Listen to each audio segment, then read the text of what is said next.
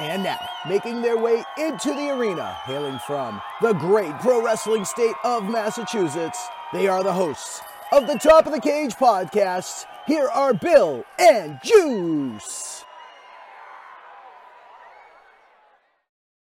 What's up, everybody? I am Juice, joined by my co-host Bill. We are also joined by another special co-host this week. Once again, for part two, it's BC Hunter of Wrestling with the Truth, or currently Wrestling with the War. How you doing, man? How's watching the war going? I'm doing great, and thank you very much, guys, for having me back on the show. It's always an honor to appear on anybody else's show, and it's always fun to be on the other side of the microphone and actually not have to do all the work behind it. But yeah, we made it nice and confusing for everybody because we have Wrestling with the War for the audio podcast, and we have Wrestling with the Truth still for the YouTube side of things. So it makes it a little bit hard for people when you're promoting it, but we figure we might have two separate audiences anyways. But the war is going good. We're slogging through the dog days of 1995 at the moment. As if you guys were kind of WCW and WWF fans back in that era, or is that a little bit before your watching days?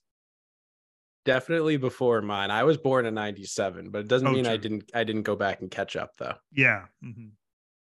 I was born in 95, but one of the things I watched most in the pandemic, there were two things that I really watched a lot, and it was one was WCW, trying to watch like old stuff and really get a feel of that, and old Ring of Honor stuff from like the early 2000s. That was like flip-flop between those when I was shut inside in my basement, not being able to communicate, go outside and talk to people. Yeah, I hear you. Well, for us, like, we both lived through it. You know, I was, as we mentioned, I think, so 95, I would have been 19 going on 20. Jay would have been, I think, 15 at that point. So it was we were like the target audience, right? That 18 to 49 or whatever they call that target demo. But, you know, if anybody remembers the Monday Night War, right before, everybody thinks of NWO and Steve Austin and all that good times and great stuff, but there was also Halloween Havoc 1995, which we got the honor of doing this past or on our newest episode. And there's some tough schlock to get through at this point. This is the infamous Yeti pay-per-view where himself and the Giant end up doing a kind of a strange homoerotic hug fest with Hulk Hogan at the end of the pay-per-view. So yeah, it wasn't all roses, but it's still fun to go through it because you can just kind of laugh at the stuff that was going on at that point. You see some of the people that, you know, of course, became massive stars during the Attitude Era, and just the difference with them. You see a guy like Billy Gunn who's still going strong today, and you see the progression of somebody like that. So it's been fun. It's just hard because you know what's coming, and you're just like, you're trying not to fast forward to that. Yeah, that makes sense. I know we've done some match reviews, but it was mostly for stuff we've never seen. So I'm sure it's almost kind of like hurts a little bit too. It's almost like a spoiler, I guess. Like you know what's coming, and like you know what the payoff for most storylines are, and especially during that time, some of them got pretty zany and wacky, like you were saying. So one question I wanted to ask you is, obviously, you know, Wrestle with the Truth is what you guys have kind of built and gone off of, and now with Wrestle with the War. What was the decision to start going in that new direction with the war? Well, I think the biggest thing was we felt like we were a little bit directionless over the last little while. I mean, there's so much content out there right now with modern wrestling. There's so many podcasts right now that are doing modern wrestling and doing a fantastic job of it. And it almost started to feel like it was becoming a job to watch the modern product. And so for me, I was finding I was having trouble keeping up with it, just work, life, all that stuff that goes on. Jay was starting to get bogged down a bit. And it was almost like you'd talk to each other and say, okay, what are we going to talk about this week? And it's like, I don't know, I'll watch the shows really quickly and we'll see what we've got. And we didn't want it to feel like that. We want it to be fun. You know, that's the whole point of doing this. And the other thing is we want to have something where maybe we can get some episodes in the can. So if something comes up life-wise, you don't have to worry about being right there for a moment. There's some awesome podcasts out there that are able to, as soon as something happens, they're jumping on doing a live stream talking about it or whatever. We're never going to be like that. We're just more, we always talk about, we're kind of like the analytical guys. We're kind of like those guys that'll kind of look at the high level stuff and just talk about the behind the scenes stuff. And it's just, we just felt like it was starting to become a little bit of a job. So we said, well, let's focus on a particular era or something like that. And everybody does Attitude Era and they talk about all the great stuff that goes on, but we decided, okay, well, let's just go back through the Monday Night War and focus on the Monday Night War aspect, watch it again, have some fun, because we did really enjoy that time period, and just see what happens. And I mean, there's lots of content. There's, we've got 5 years worth of podcasts if we really want to, but, or we can switch it up if we want, but just decide to do that. And plus, where we have the YouTube channel, we can still talk about modern stuff and things like that, but just don't feel as much pressure to always be just glued to the TV. Especially, I think it was more so me, because I was starting to get a little bit down on the product a bit, and I didn't want that, and I didn't want to be negative all the time as far as things that I'm seeing, and bringing Jay down as well. So we're trying to keep it on the positive, whereas we see some goofy stuff on this, what we're doing now, but we can just laugh about it because it's just so silly, right? That's fair. Sometimes, I mean, I get like that watching like Dynamite, like kind of you lose the shine for it when you're watching it, and as trying to analyze it and like think about what you'll talk about on the pod and stuff like that. I can get tiring sometimes. And really the only like current storyline that really keeps me as a fan is the Bloodline thing, but we'll get to that later. I have a question for you about Wrestling with Wars. So on Monday Night Wars, I mean, you already went through some of the big major players and all the names that even people like me and Bill, who we didn't grow up with it, but we know of it and we watch stuff from it later. But what are some of the characters that you liked, if it was when you're watching back then or watching now, that aren't well known? People like maybe me and Bill haven't even heard of them, like the sleeper guys. Yeah. So I guess I'll go back to when like I was watching at the time. It's like literally we're into what? The war started in September. We're just finishing off October now. So it's the early stages. Although you do see some things that you forgot about, like for instance, like Triple H doing his Greenwich, Connecticut snob gimmick versus the Game, and you think, oh, the Game was so much better. But actually, as we're watching, like we remember back finally, like, actually, that gimmick wasn't that bad. That snob gimmick, especially for the time, it worked. And it was just something different as opposed to just everybody's tough guy in by the time 97, 98 rolls around, everybody's just in a pair of jeans and their t-shirt. They're all going to kick your ass. That's how it was back then, right? Whereas there was some characters, but unfortunately, Vince just took it so far over the top with what he put in there. And then seeing the WCW side, you see, some of the MVPs of that era, like Macho Man Savage, like right now through 95, like he's just phenomenal at this point, the stuff he's doing. And it makes you sit back and go, wow, Vince really made a mistake by trying to take him out of the ring when he did and put him on the announcing. And Macho didn't want to stop wrestling. It was just more Vince thought they looked too old and stuff. Meanwhile, here he is 2 years later in WCW. He's just amazing. But back to your question about sleepers, for me, I feel like everybody from that era is known because it felt like everybody was a star back then, which is one of the things that feels like it's missing a bit right now. I mean, people know the wrestlers, but it feels like at least everybody then had a major storyline and something going on, even if they weren't in the main event at that time. I always thought back in that era, I was a big fan of like Hardcore Holly. That was a guy that for me, I thought he was again just a kick-ass guy. And when you see what he came from in that stupid Sparkplug Holly, the race car driver gimmick that he had during the mid 90s, to what he became in I guess it was the hardcore division at that point. He was a guy I was a big fan of. A guy like Steve Blackman, who, when you realize his real story and just how deadly that guy was, he was like a legit, whatever he was, karate or whatever, and just he could basically tear apart the whole dressing room. Had an appreciation I know they're not under the radar, but all like the APA guys and stuff. I just like the hard nosed stuff with that. Trying to think on the WCW side, like, well, it's really cool right now because we're seeing this is literally the time where they started to blossom into the cruiserweight division. So if you think of it, they were unknowns at the time, but like Eddie Guerrero, Dean Malenko, Chris Benoit, at that point in 1995, nobody really was familiar with them unless they were like the tape traders or really focused on AAA or Japan, which guys like me at that time, we weren't too aware. Like I knew that was going on, but I wasn't getting the tapes or anything like that.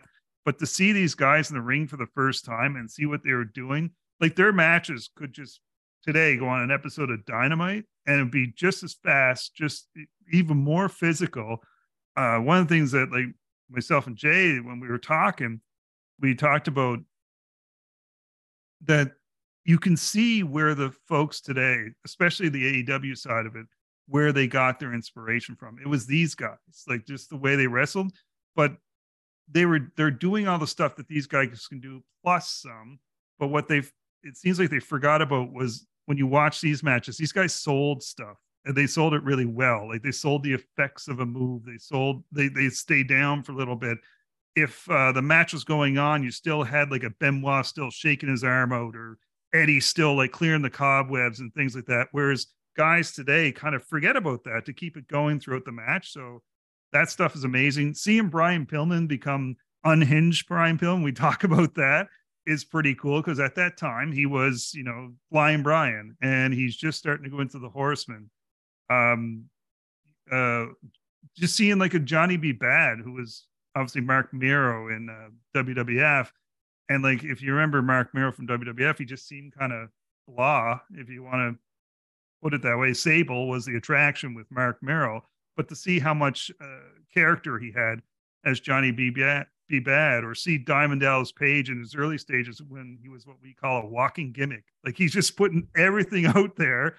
And he's like, something's got to catch on. But what caught on was the fact that he worked his tail off to become a superstar, and he didn't need all that stuff. Like you can see the work that he's putting in. That's pretty cool.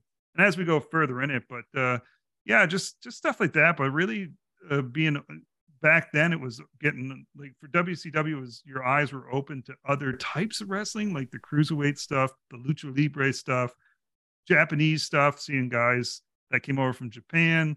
Whereas the WWF, it just was amazing how everybody became a star. Just everybody, like you knew the whole roster, and half the country knew the whole roster at that point.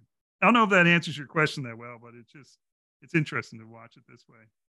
Kind of answers that there really were no sleepers. It was just everyone's big, which is really kind of hard to imagine considering like the climate now, or even like when I was a kid, like watching Ruthless Aggression, like, yeah, that was a popular era of wrestling, but there were still sleepers. There were still guys that weren't getting their flowers or weren't getting pushed in these they weren't in like storylines, even though they weren't in the main event. Like, so it's hard to imagine that, to be honest, even though I've watched Nitro.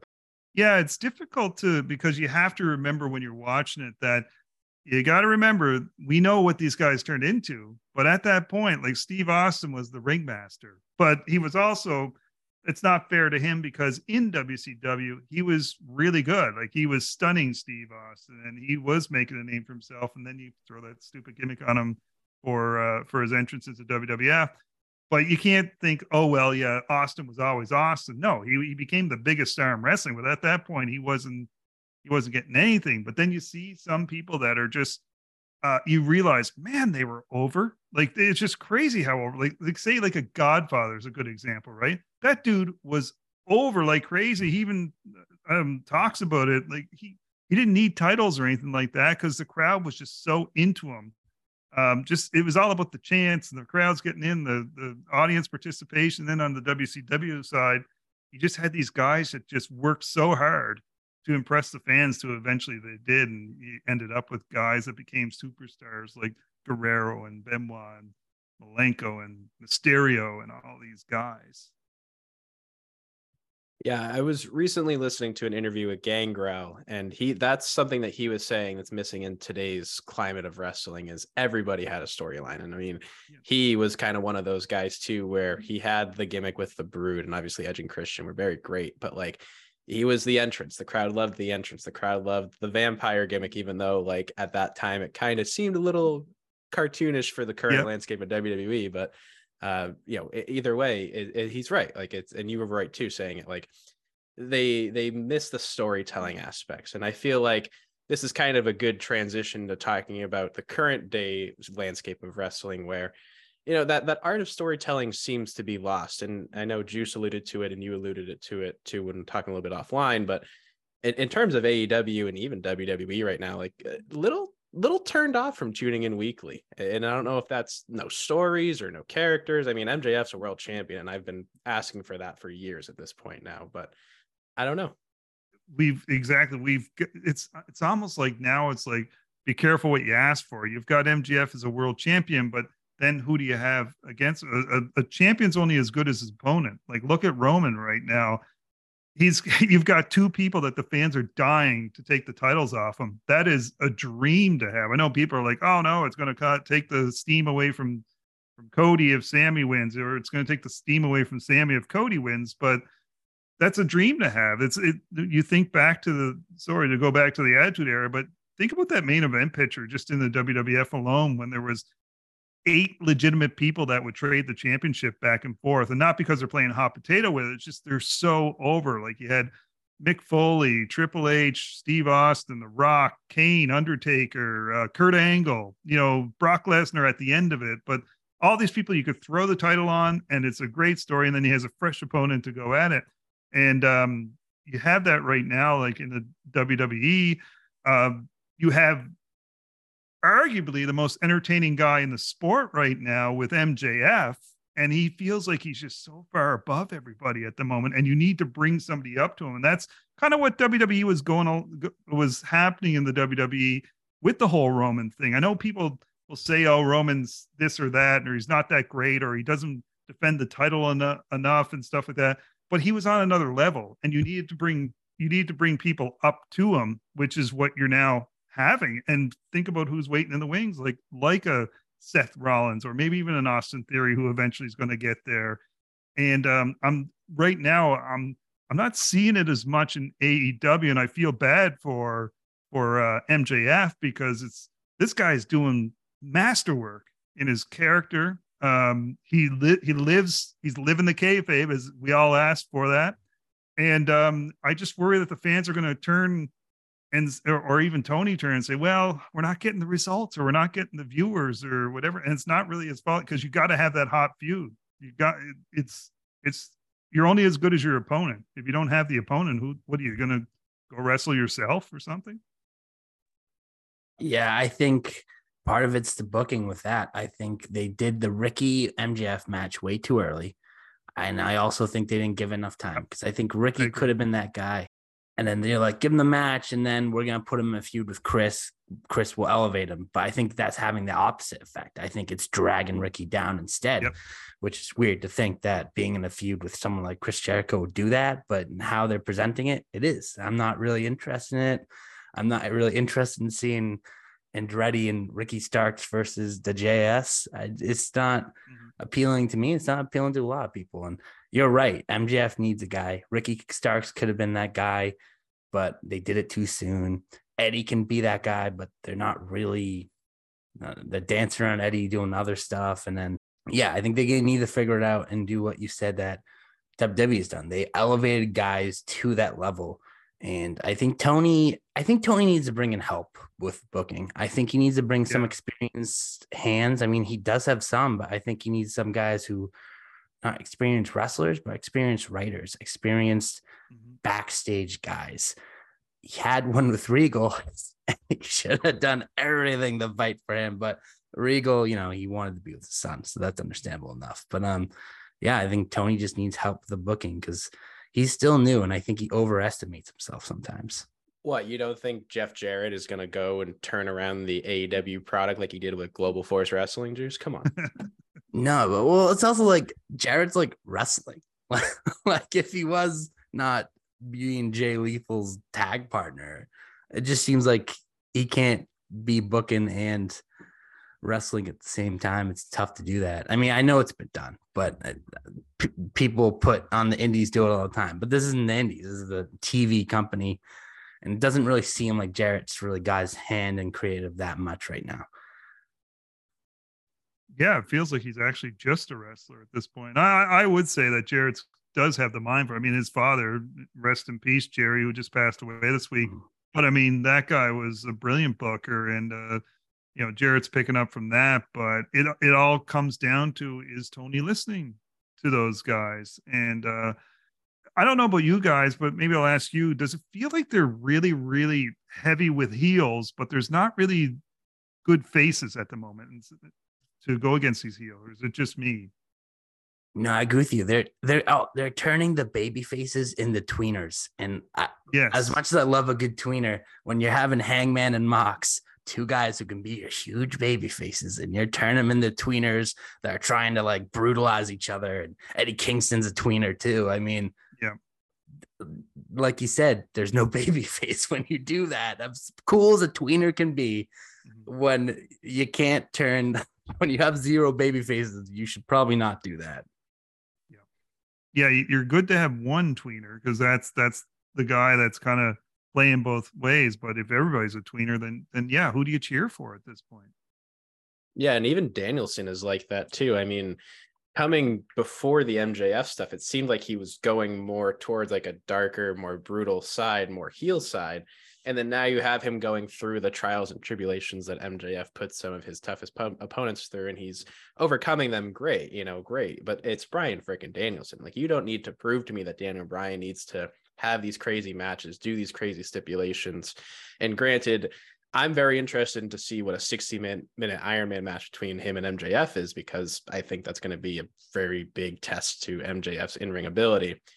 But it's still like, how am I supposed to believe like Bryan Danielson is gonna be the baby face, especially when MJF, like you're saying, it's just seems so strangely timed right now, and there really is just no baby face. As you were saying, I'm running the list through my head, and sure, there's some, but none that are at the level of MJF. And all I'm thinking is, I mean, WWE has the two whitest, hottest baby faces in professional wrestling in their roster right now, and I think this is a good little transition to talk about just kind of storylines building into WrestleMania. And I think these are kind of the two biggest right now from WWE's hands, with Cody Rhodes winning the Royal Rumble, which I think is absolutely deserved. Cody has worked his tail off, gotten to this point, and I think absolutely earned it. But then you have Sami Zayn, who also has killed it, has been easily for the last 6 to 9 months the reason why I'm tuning into WWE. The bloodline stuff, the second him and Roman had that first backstage interaction, I remember coming on the podcast and being like, this story is special.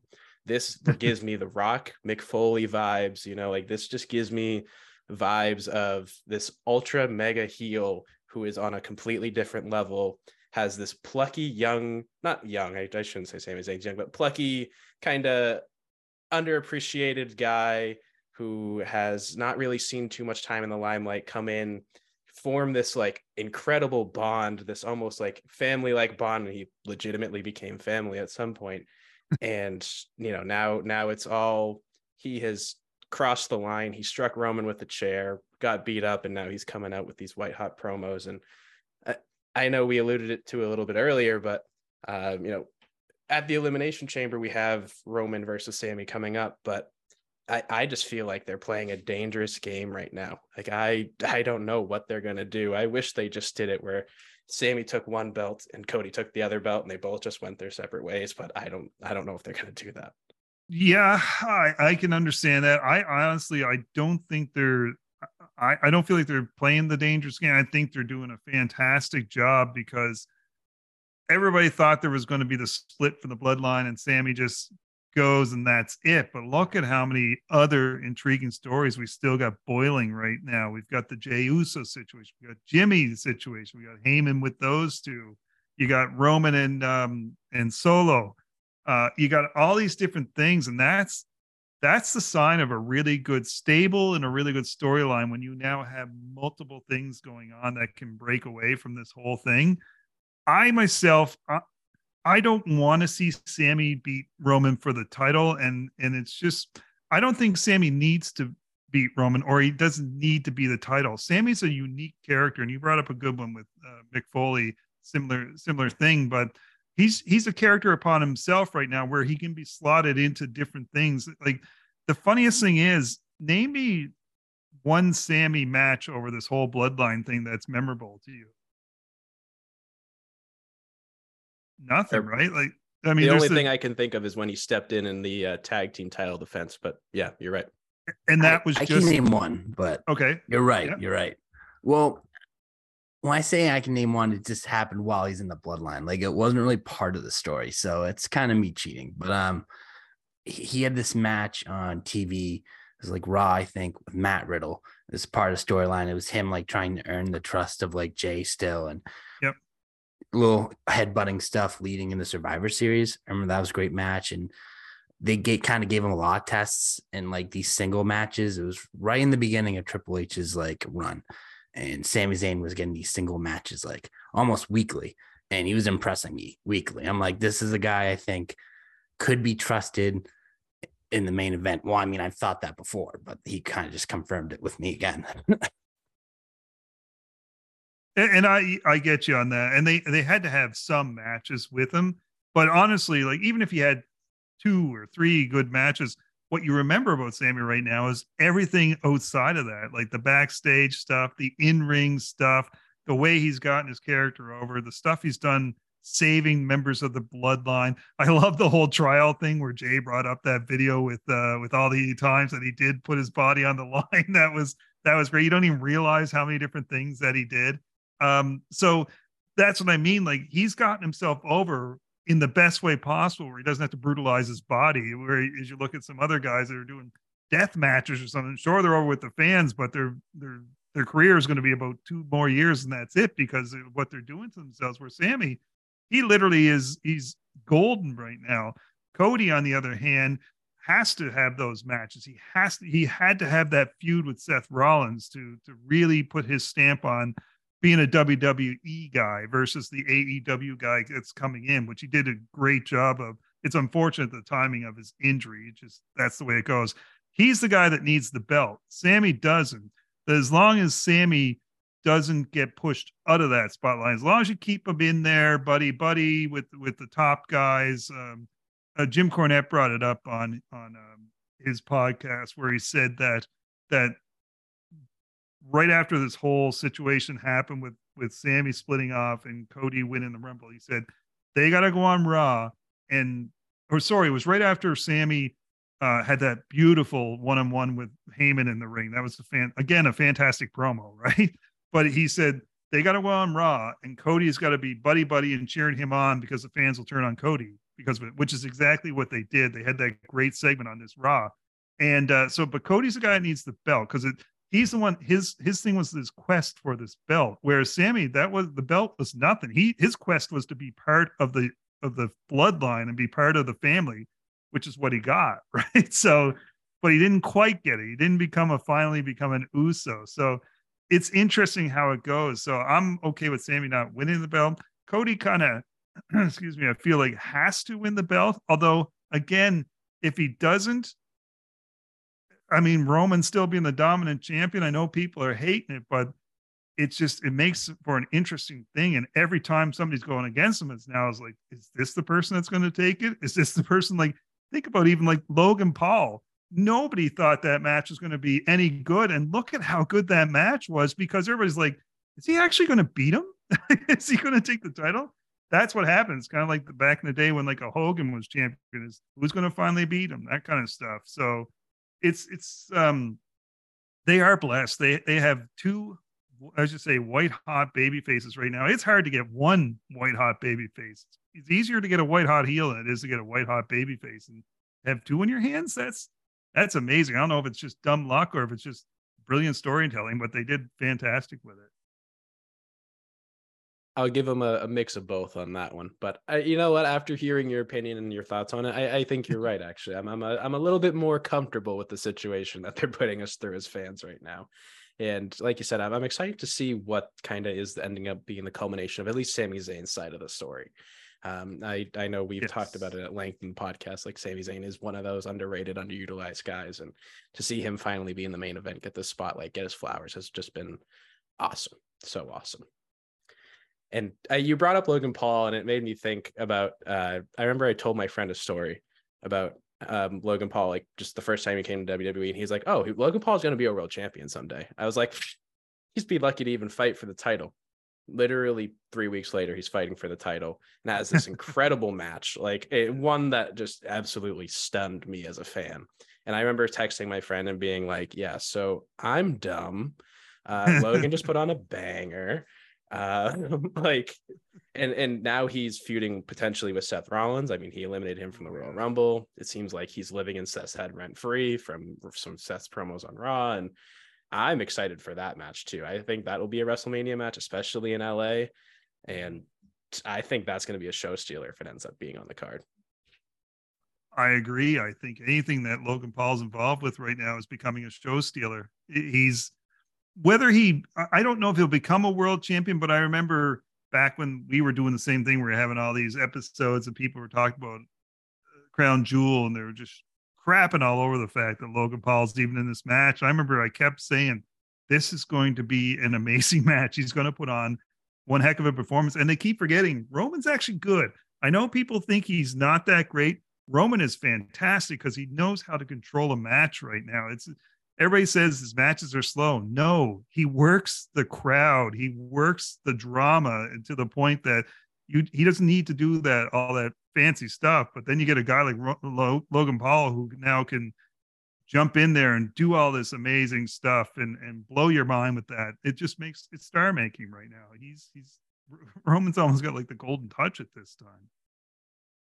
And Seth Rollins and Logan Paul will be fantastic, by the way. I really do hope they go that route with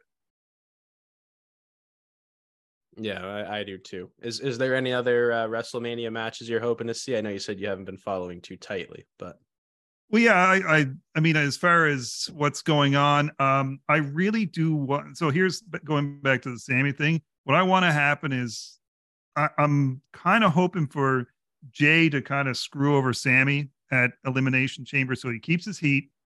He doesn't look weak. I don't want Roman to stomp him. That's the only thing that's going to be a problem here, as we talked about with the Sami dilemma. You need Jay to do something to screw him over, which leads to Kevin Owens and Sami challenging for those tag team titles. To me, that's almost a main event matchup between those two teams.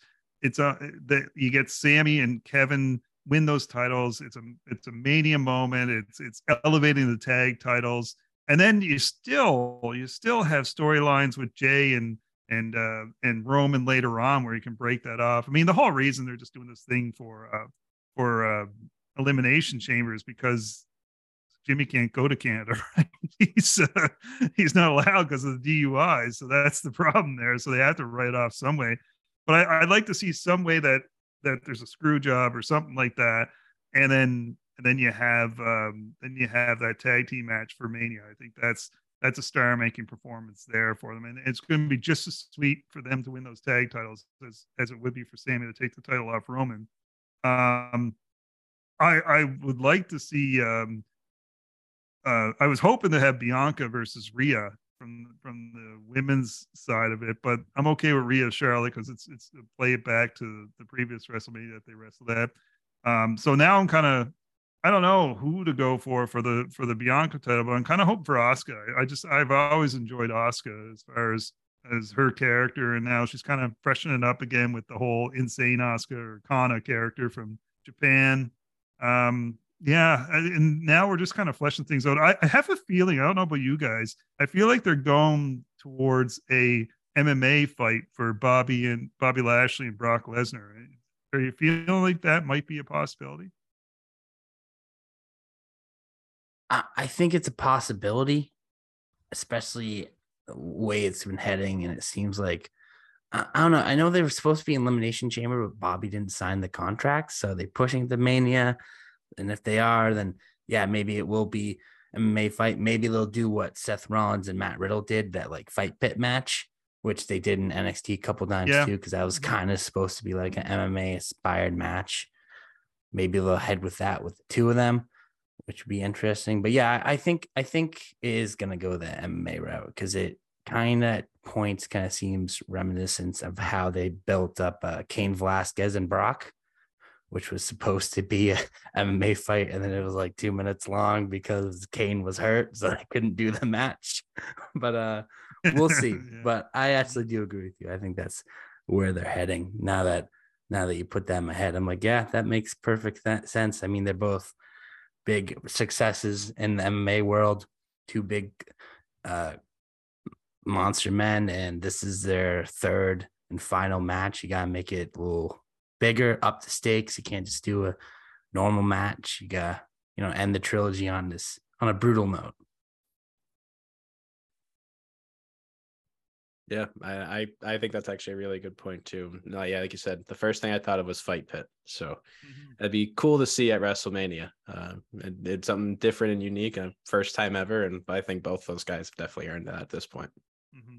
Well, Juice, I don't know about you, but I think that BC is personally one of my favorite guests that we've ever had on. And you are part of the Two-Timer Club too, which is a very rare thing around here, especially for our wrestling guests. So we just want to say thank you again so much. And of course, I know we've talked about the shows a few times throughout this episode, but we like to obviously let our guests plug and promote things they have going on at the end of it. So with that, the floor is yours. Oh yeah. Well, again, I won't spend too much time on it. It's just Wrestling with the War on any of your auto podcasts, and Wrestling with the Truth on YouTube. So just head on over there. Feel free to subscribe. A little bit behind, putting some stuff out, but we're gonna get back onto that. On Twitter, it's WWTT Pod if you want to get us, or on Instagram. On Facebook, it's Wrestling with the Truth on the Facebook page. But otherwise, just more so, I want to promote you guys. People, please come subscribe to these guys on Twitter. Come subscribe to their podcast. Support them. This is a great show that you guys put on. I really enjoy coming on to this show, and it's always a pleasure when you invite me on. I really do appreciate that.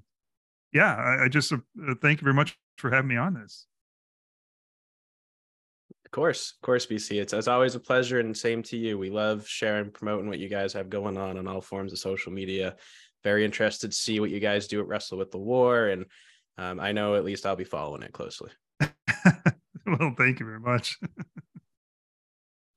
As am I. I already started listening to the first one today. I'm gonna keep. I think I'm gonna start watching along with you guys too. Just Oh yeah. or try to. I mean, time's tight, but I definitely I've never watched them like head to head before, so I'd like to do that and listen to you guys at the same time. I think that'd be a fun exercise. I mean, that's the point, right? Yeah, maybe we can forewarn you about some of the bad episodes. I don't know. I kind of want to see the bad too, because I mean, when you go back and rewatch it, like it did in 2020, I watched the highlight matches or the highlight episodes. So I kind of want to see the bad. I kind of want to see the wacky because that stuff cracks me up too. Yeah, there is definitely some of that, but yeah, it's all good. It's fun just to laugh at some of that stuff. And boy, Halloween Havoc 95. I'll just suggest that for anybody if they want to see the peak of. It's so funny because sorry to keep going on, but WCW had some great momentum going on at that point, and then this kind of just killed it. It's like, which they seem to be good at. They seem to have momentum go with the TV show, and then they just sub their foot with these pay-per-views. So I'm sure that trend will continue for a while. It's almost like you might know, almost like you lived it. Almost. Well, BC, thank you again so much for joining us. It was an absolute pleasure.